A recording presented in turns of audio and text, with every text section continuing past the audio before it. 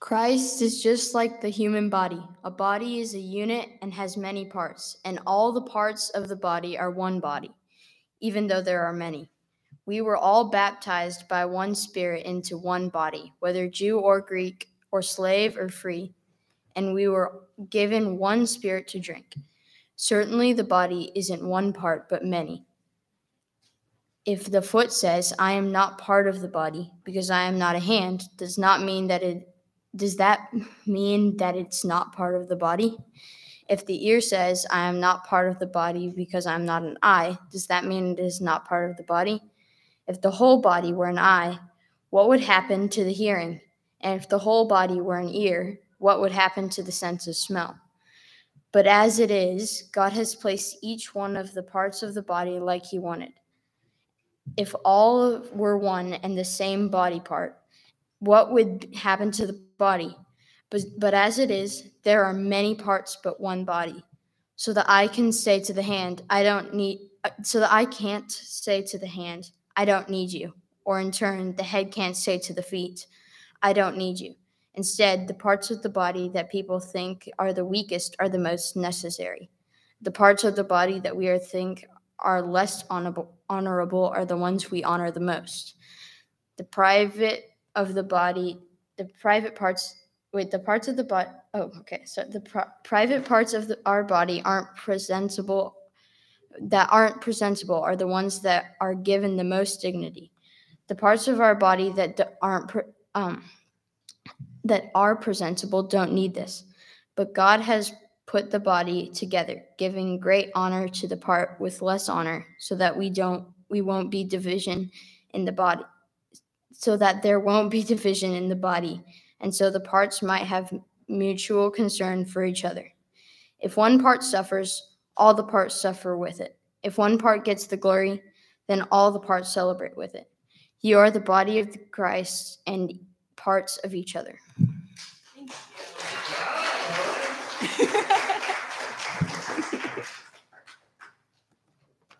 All right. Get myself organized up here. I don't know if I said I'm Pastor Meg. It's nice to see everyone. Usually I'm up here doing like announcements and stuff, so I get to say that earlier. All right. So last week, I don't know how many of y'all were here, but if you were, and if you weren't, you can go back and hear it online. Last week, Brody closed out our sermon series for the summer on Ezra and Nehemiah. And he reminded us that we are all human bricks that compose the temple of God's presence. And I love this image. I've been thinking about it all week. All of us working together, part of an intricate, sturdy, cohesive whole, a temple fit for the presence of God, in which everyone relies on everyone else to keep the whole thing together, and we allow Christ, the foundation, to bear the weight of all of us collectively. It really is a fantastic metaphor. But one thing I feel like I've learned through Godly Play mostly is that when you're talking about a really big mystery, which is us being the church, you sometimes need more than one metaphor to start to get your arms around it. So this morning, I wanted us to think a little bit about what it means to be the church by examining another one of Paul's favorite metaphors for us as the church, and that's the body. I like this metaphor because it helps us get at how we can all be individual people with our own personalities and needs and gifts who can still be a cohesive whole. As Brody pointed out last week, bricks were developed independently by people all over the world. And even though they didn't all work together, bricks all turned out the same. So they're all rectangular and they're all the size that can fit in your hand, right? But we are all different, gloriously different, and different on purpose. So just like our bodies were made to work together in really complicated and miraculous ways, we each have unique roles to play as part of a healthy and functioning church body. But I think there's a force in our culture and in our workplaces and in many churches that tell us that we all need to be the same. It's almost like they've taken the brick metaphor a little too far. And when folks don't fit the mold, they're forced to change themselves in order to fit in and be just like all the other bricks. The drive for conformity can be even more dangerous when it happens in the church, because we can internalize these standards in ways that make it difficult to know the difference between the voice of like a religious authority and the voice of God. I think a lot of us have been in these kinds of situations in churches. Maybe you were told that worship should be calm and reverent and respectful. So even though just now you really wanted to clap during that last, well, maybe not the last song, but you really wanted to clap during some of those songs, you were like forcing yourself to not, or maybe you really want to raise your hands during one of the songs, but you just can't because that's not what proper people do in worship. Or maybe you really want to talk back during a sermon, but you stop yourself. Don't stop yourself. Because you don't feel like you're allowed to in this space. That's not what you do in church. Or maybe that you learned somewhere along the way that the only way to be a true Christian is to vote Republican or to vote Democrat or to not be involved in politics at all. And you feel like at this point, re-examining your political beliefs is a threat to your faith, or maybe even a threat to like God. If you're female, you may have been taught that you are inherently unreliable, easily deceived, daughter of Eve, that you're too emotional, that you need a man to protect you or direct you, interpret the Bible for you, that your own judgment cannot be trusted. Perhaps this very passage has been used against you, that you have a particular place, a very quiet place in the church's body. Some of you, be real, some of us, have spent years contorting ourselves to fit in this tiny little box, all the while believing that this is what it takes to grow in Christ-likeness. You may even believe that the critical voices in your head telling you that you're not worthy or lovable are the voice of the Holy Spirit. Women, of course, do not have the market cornered on this kind of experience. Many people have found themselves on the outside of a church community.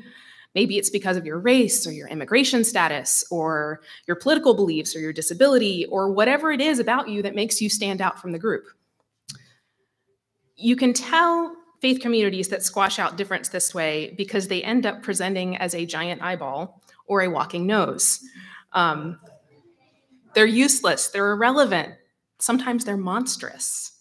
This isn't the way the body works.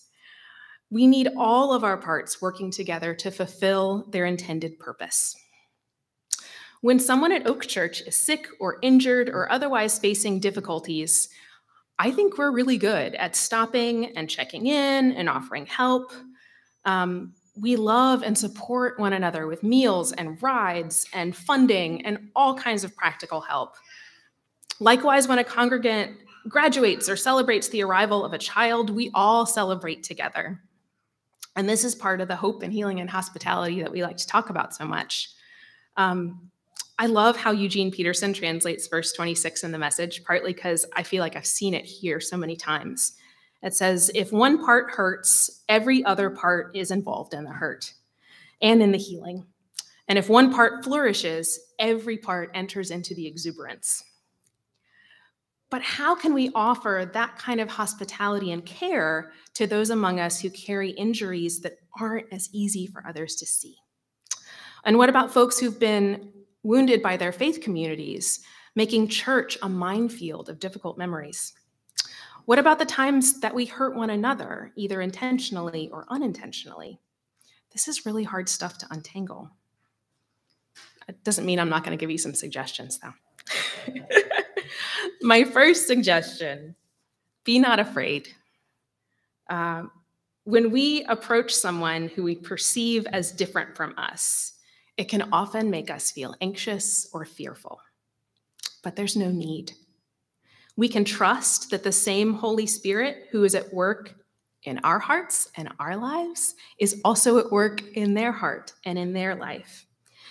Not only that, But the Holy Spirit is at work in the life of the church collectively. The Holy Spirit is what makes the body not a pile of parts, right? It's what keeps us all together and working.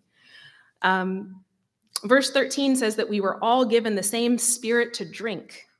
When we truly trust that the Holy Spirit is at work in others' lives and hearts as they work out whatever they're working out, we can focus on loving other people and not changing them. Second, if you are hurting, second, if you are not hurting, listen to people who are. Allow space for folks to express their hurts, as uncomfortable as that might feel. Resist the urge to minimize or manage. Again, trust the work of the Spirit and the strength of Christ to hold us all together. Third, if you are hurting, I'm sorry. I'm really sorry that that's the case. If you've been wounded by the church, I'm really grateful that you're here, that you trust us to be safe for you. Please don't feel like you owe us or anybody anything. If you are here and you are hurting, you don't owe anybody an explanation or participation or anything else. We want you to do whatever you need to do to heal. And we want to participate in that healing in whatever way we can. If Oak Church has wounded you somehow, again, I am so deeply sorry. And I hope that you will talk to someone about it. Either way, I hope that we can be part of your healing. Finally, I'd like us to keep in mind that we all have an important part to play, not despite our differences, but because of our differences. This means that each and every one of us needs space to be fully and totally ourselves, while giving other people space to be fully and totally themselves. This doesn't mean we don't have anything new to learn or that we can't change, but it might change the way we approach one another. If I assume that your difference from me is the result of your own shortcoming or lack of maturity, then I might try to disciple you out of your God-given purpose in our midst. But if I can approach you with curiosity and compassion, then we both might learn something. And more importantly, we might deepen our connection to one another.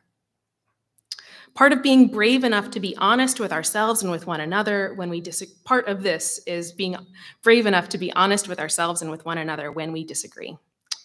I've heard from several congregants over the years that I've been here. I love Oak Church. This community is so precious, and I don't want to fill in the blank, change this tradition, bring up that controversial topic, suggest this initiative that's burning in my heart that I really want to take the lead on, because I don't want to mess up this beautiful thing that y'all have going here.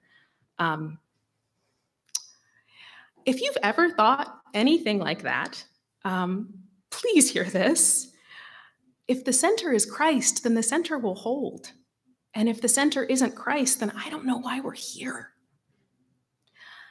As Pastor Chris likes to say, we are less without you. Regardless of your age, your gender, your education level, there isn't anybody who belongs here more than you. We are the body of Christ. When we care for one another, we are caring for Jesus's body.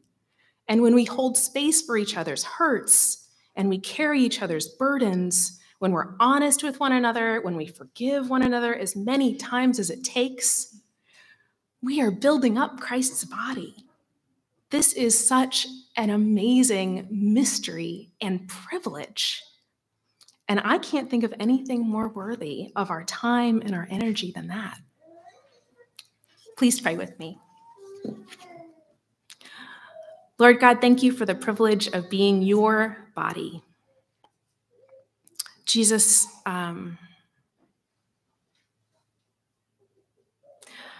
you are just so precious and so present here. And I just thank you so much for that. I thank you for these beautiful mysteries that we can walk around in. And I thank you that you are with us and in us, and you are working in our midst all the time, in places that we can see, in places we can't see, often in places that we don't choose. I pray that you will continue to build us up and teach us how to build one another up. Amen.